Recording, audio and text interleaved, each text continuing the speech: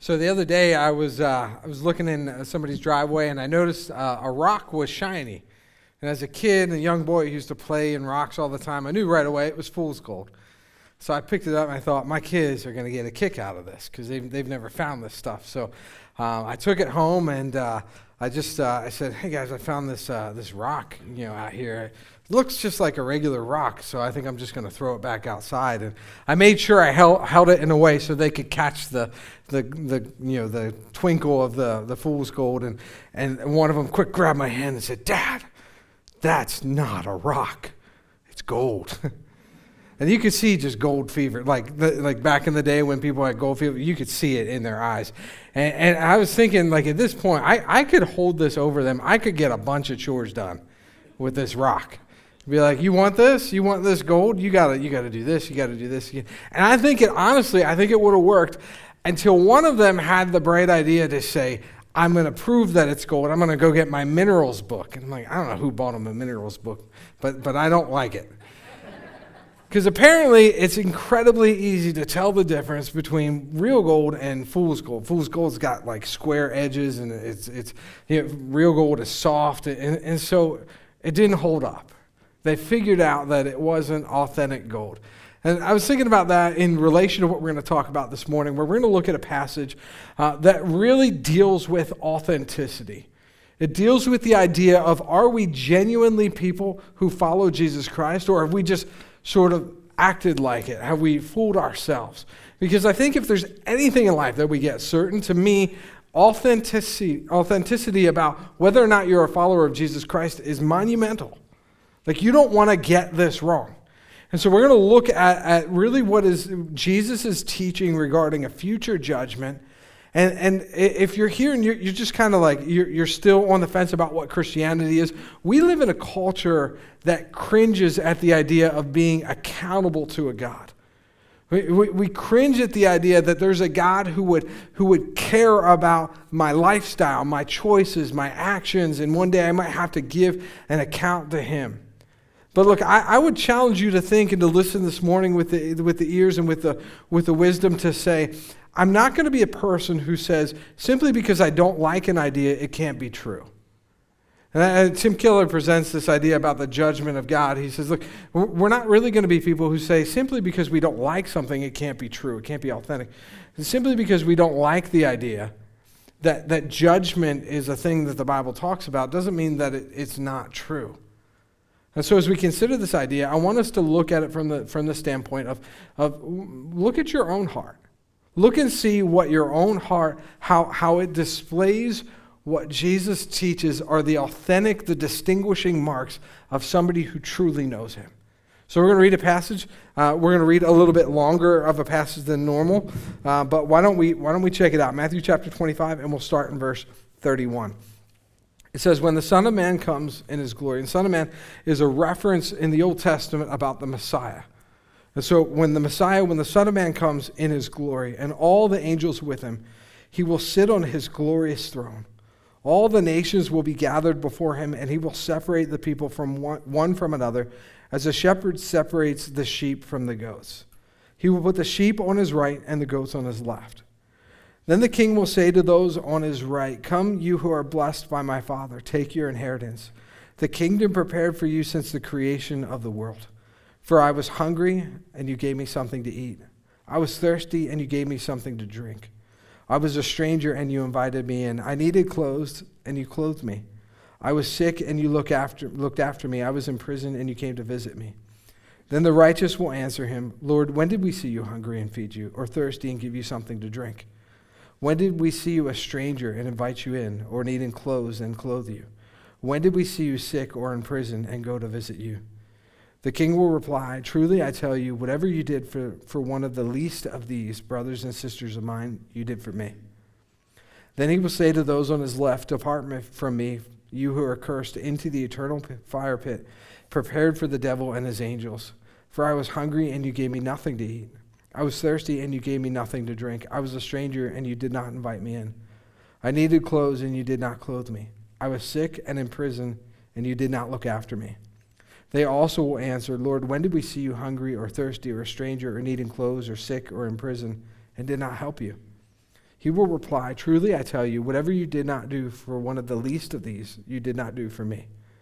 Then they will go away to eternal punishment, but the righteous to eternal life. Let's pray. God, we thank you for giving us this insight into the future. We thank you that you have displayed this for us, that we can look at our own lives and we can determine the authenticity of our lives based on whether or not our faith shows itself. Lord, I pray that's who we are. A people who don't just believe by idea or by word, but a people who believe by action. Lord, I pray that we are, of all things, that we're incredibly authentic. Not perfect, but authentic. And we ask that in your Son's name. Amen.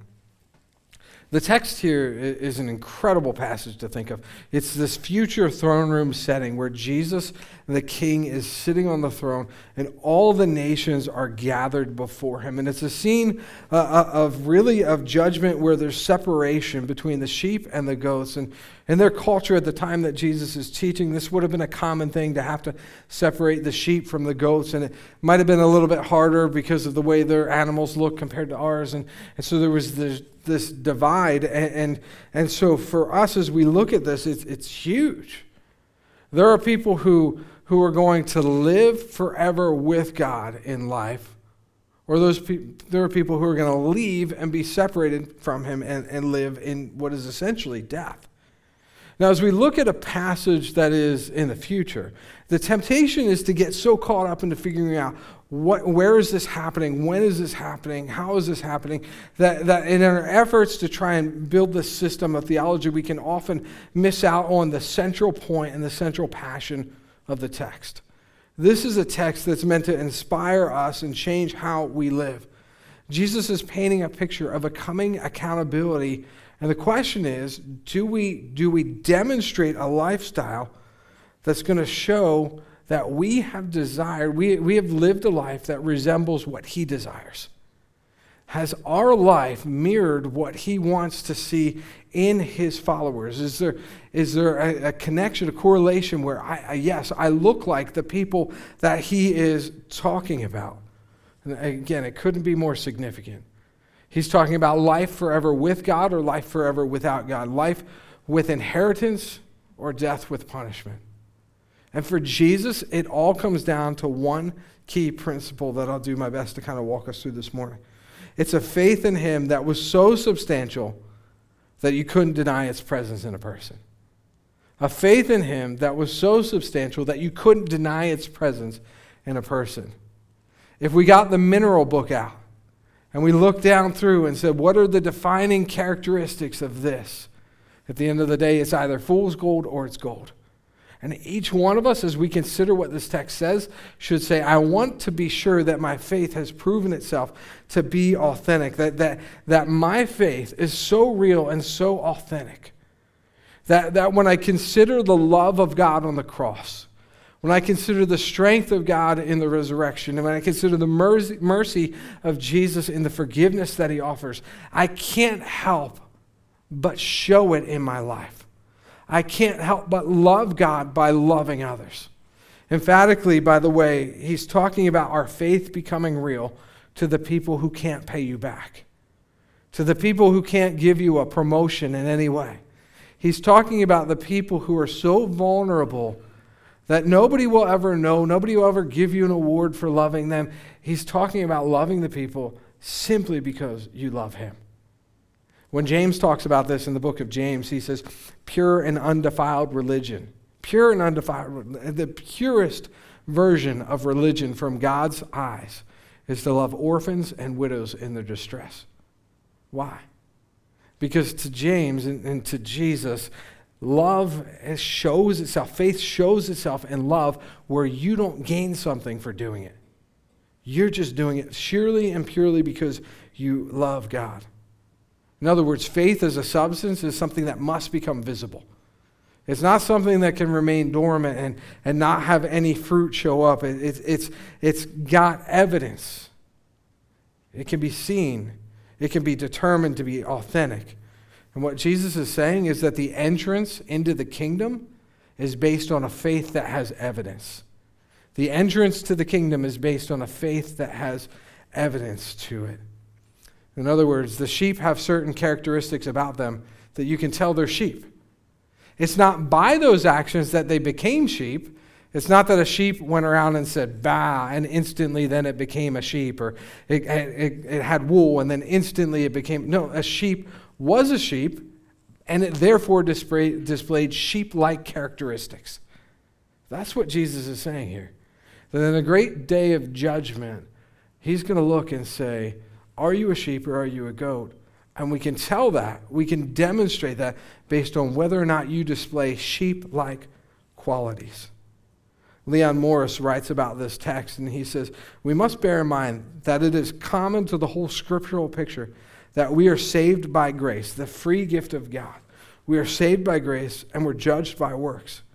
The works we do are the evidence either of the grace of God at work in us or of our rejection of that grace. See, a Christian truly must have the marks of being a Christian. The service to those who are in need is essentially the stripes on a zebra. It's the spots on a cheetah. These are the distinguishing characteristics. We talk about a Christmas tree a couple times today. You remember when you light up a Christmas tree, and what is the first thing you want to do? You want to turn the lights out and then turn the Christmas tree lights on. If they work, you see them. You can't not see them. It's visible, it's light, it shows up in darkness. Jesus is saying what makes a Christian's faith visible is the way they love those who cannot in any way say, I'll make it worth your while. Yeah, there's a side fringe benefit to this. Jesus is saying that's the light in the dark room. That's what demonstrates that we are who we are. That's interesting. We as a staff talk about that, how we as Christians ourselves, even as a staff, we tend to emphasize certain things that connect with how God made us and who we are. We'll emphasize certain sins as being worse than others. We'll emphasize certain ministries as being better than others. We'll put one passage of Scripture above another. And so we'll emphasize different things. Jesus emphasizes this. This is his litmus test. This is his emphasis. He's saying to be a follower of Jesus Christ is to be somebody who loves those who are in despair. Well, why would that be? Because that's the message of Christianity itself. That we as humans were dead in sin, in despair, and he freely loved us. Knowing we couldn't earn it. Knowing we couldn't pay him back. He loved us. And so what he's saying is that on this day of judgment, don't be fooled into thinking you've had gold all along, when in reality it was fool's gold. No, the expression of your faith shows forth in evidence in the way that you love people. And it's the most significant thing you could do in life. Two challenges I want to issue on that regard. And the first one is this, is that sheep need to see their king in everyone. Sheep need to see their king in everyone. See, that's the surprise factor here. Jesus says, man, you can come in. I've seen your faith show up in the way that you loved people, in the way that you provided for people, in the way that you took time for people. I see your faith, and they go, Jesus, when did we do this for you? He said, when you did it for the least, you did it for me. That's the wow factor. Jesus is saying that in association to the lowest and the least is me. And I've connected myself to them in a way that when you were serving the least, you were serving your master. When you were serving those beneath you, you were serving the highest. Great theologian Dietrich Bonhoeffer says this. He says, Jesus stands at the door knocking. In total reality, he comes in the form of the beggar, of the dissolute human child in ragged clothes asking for help. He confronts you in every person that you meet. As long as there are people, Christ will walk the earth as your neighbor, as the one through whom God calls you, speaks to you, and makes demands on you. That is the great seriousness and the great blessedness of the Advent message. Christ is standing at the door. He lives in the form of the human being among us. Do you want to close the door or open it? There's so many different movies that I can think of, and where if I've seen where where somebody who is royalty or somebody who has authority becomes common, and it's just kind of like this hidden thing. I think of Aladdin. I think of way back in the day with Coming to America. There's all these movies where somebody who's in a position of authority or royalty, they become common. The one that just kind of sticks out to me is Undercover Boss. Undercover Boss, so you got like this boss who goes in amongst the employees, and they've got the fake mustache on, and they've got the video camera following them around for training purposes. I'm like, why don't you figure that out? Like, there's a professional video crew following you around while you're helping a new employee. That's not a red flag for you? This has been going on for 10 years, the show. I would just be incredibly suspicious if somebody is new and they look kind of different, but they look the same. It's probably the TV show, okay? They should figure this out. The most recent one, it was the mayor of Shreveport, Louisiana. Come on. Like, if you're working for the mayor and the mayor shows up dressed differently, you should be able to figure that out, right? I mean, come on. Like, if you figured it out, let's just pretend you're on the show. New guy comes into work. They're doing an HR video. They're gonna video you while you train somebody else. And you know it's the boss. You know it is. You're going to behave a little bit differently that day, aren't you? You're not going to take an extra 10 minutes on the coffee break. You're not going to take the shortcut with the safety rules and all that. You're going to behave a little bit more differently because you know how this works out. Jesus says, I'm the undercover king and I want you to know it. I'm with the person that smells funny and you don't want to be around. I'm with a person who's a little bit awkward and can't seem to stop making the same mistakes. I'm with them. And Jesus says, how you treat them is monumental because it's likewise, I'm telling you, how you treat me. And I want you to know it. And so in all reality, we serve Jesus at the outdoor food pantry. You bought socks for him. You helped pay for his house. On Christmas Eve, we're going to give to his family in need. These are things that we as a church are going to continue to do because we understand the connection. We see the undercover boss. He told us. It's him. He's there. And it's our opportunity to love him. It's your opportunity to tip him a little bit more at the restaurant. It's your opportunity to overhear somebody in need and maybe just anonymously drop Jesus a gift card.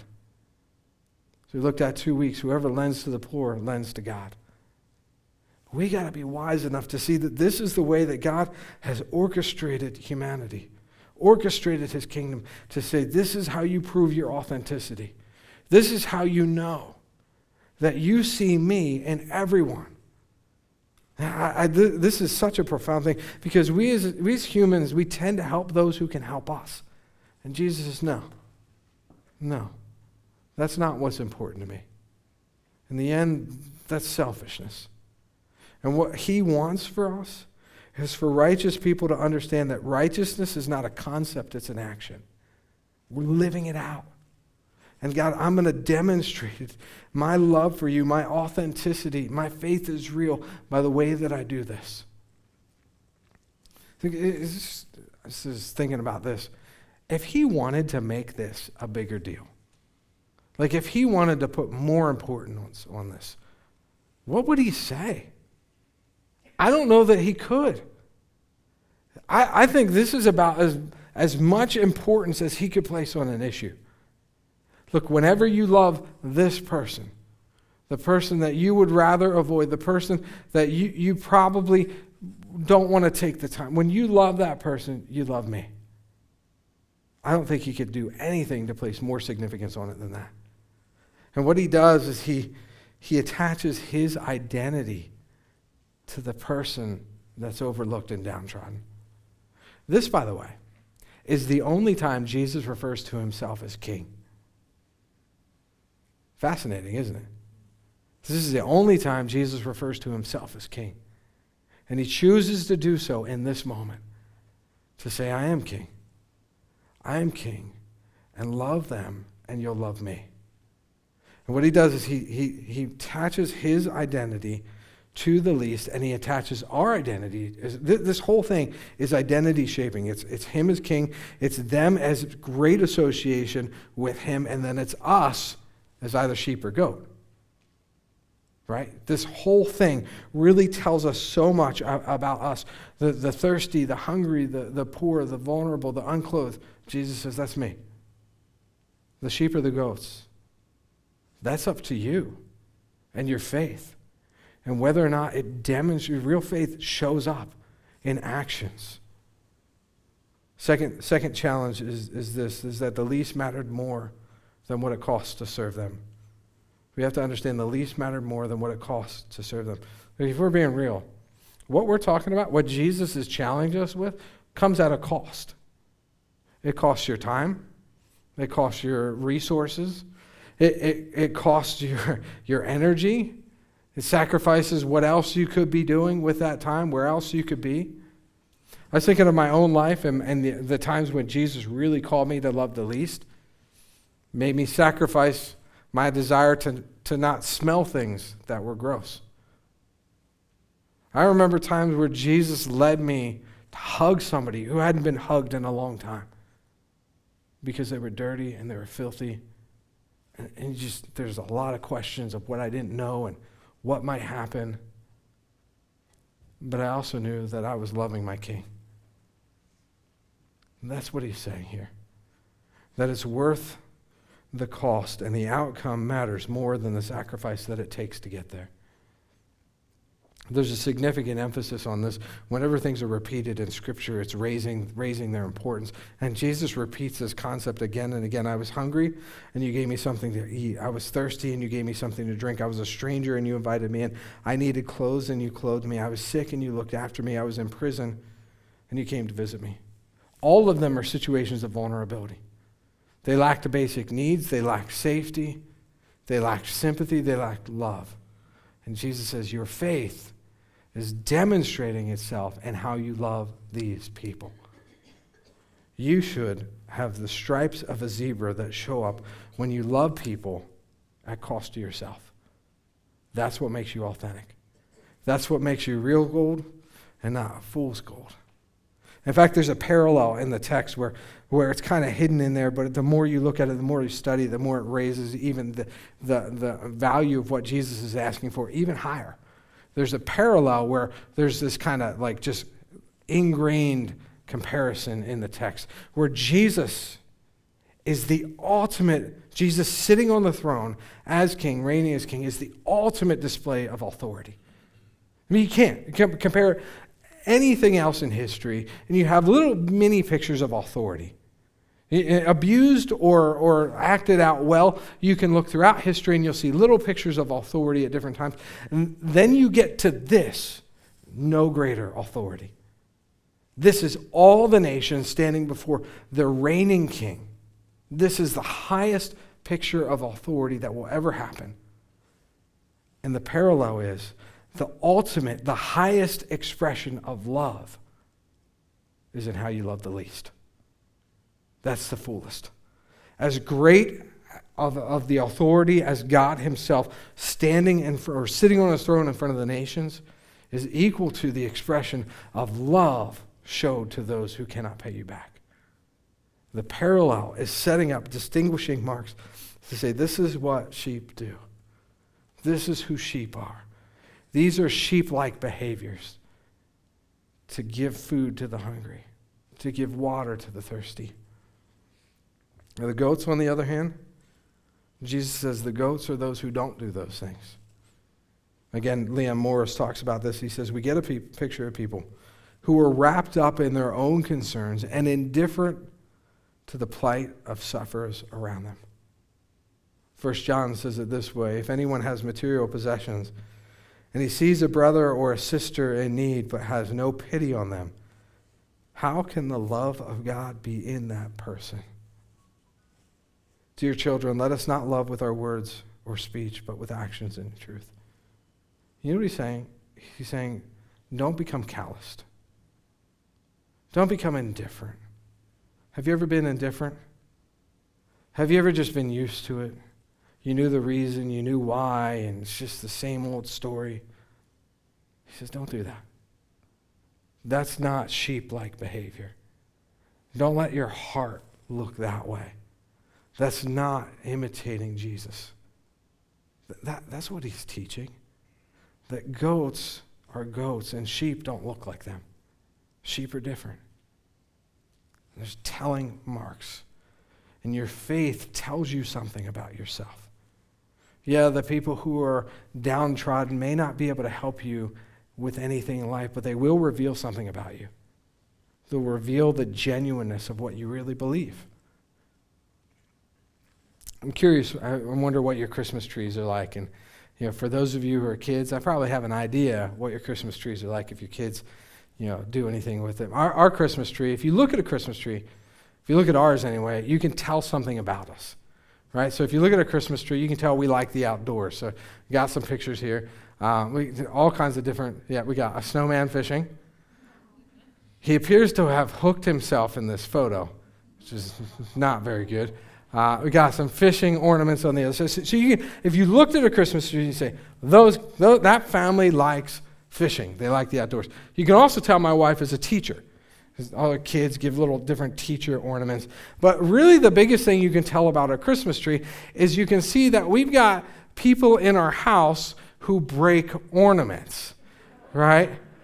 And obviously I'm talking about my wife. No, my kids. So you got broken dinosaur ornament on the left. Another broken, it's a bad day to be a dinosaur in the Saxinger house. Broken dinosaur on the top right. The bottom one, they actually broke before it left the store. I had to buy that because they broke it in the store, and then I brought it home and glued it back together as a typical, look, that's a typical dad glue job right there. It's 100%. If you looked at our tree, if you looked at a tree, you'd be able to tell something about us. That we value kids who have fun, we value memories, more than we value perfect decorations. My tree's not going to show up on Christmas monthly. It's not going to be on the cover as like the beautifully designed. And there's no problem if that's your tree. It's cool. I think they look nice. But you look at our tree and you can't help but figure something out about it. Can't help but say we just let our kids go to town on it. If you look at your faith, what do you see? What does it tell you about yourself? The sacrifices that you make when no one's watching. I helped someone the other day in a way that I'll never tell anybody about. And I wondered, did that person even appreciate it? Did anybody know? It doesn't matter because my King saw it. My King knows exactly what it is. He knows exactly the motivation of my heart. And what this does is this removes any of this, I'm going to do it to be noticed, or I'm going to do this and I wonder if anybody... This is you and your King. And you're saying, I believe in him. I believe in a God. This is what Christmas is about, right? This is not a boss who came and thought you were a nice person and paid off your mortgage. This is God who died on the cross for you, who gave you what you could never earn, what you could never achieve on your own, and said, I just want to love you. Of course that faith would express itself in imitating it. That's what we're talking about here. How much you are willing to serve the least tells you how much you value the most. How much you're willing to serve the least tells you how much you value the most. I just want to leave you with one thought. If these are the distinguishing marks of Christianity, what does this tell you about Christianity? What does it tell you about Jesus Christ? What does he really value? For those of us who are his followers, let's let that be true in our life. Let's pray. Lord, the reality is that every one of us is born into this world the least. Every one of us is destitute and in need of your love. So, Father, essentially what your Son is asking us is to reenact the sacrificial love of your Son in these opportunities where we interact with those who are the least. with those who are downtrodden. Lord, I pray this week we would give our time. Or we would give just undivided attention to the people that we interact with, who we know you love. Because we know that you're the undercover king. Lord, I pray this week that we would give our resources. So when we see the hungry, or we see the thirsty, or we see the one without clothes, that we would give. Lord, I pray for the stranger, that they would feel loved. Father, that we would be people with authentic faith, because we've experienced the most authentic love through your Son, Jesus Christ. Amen.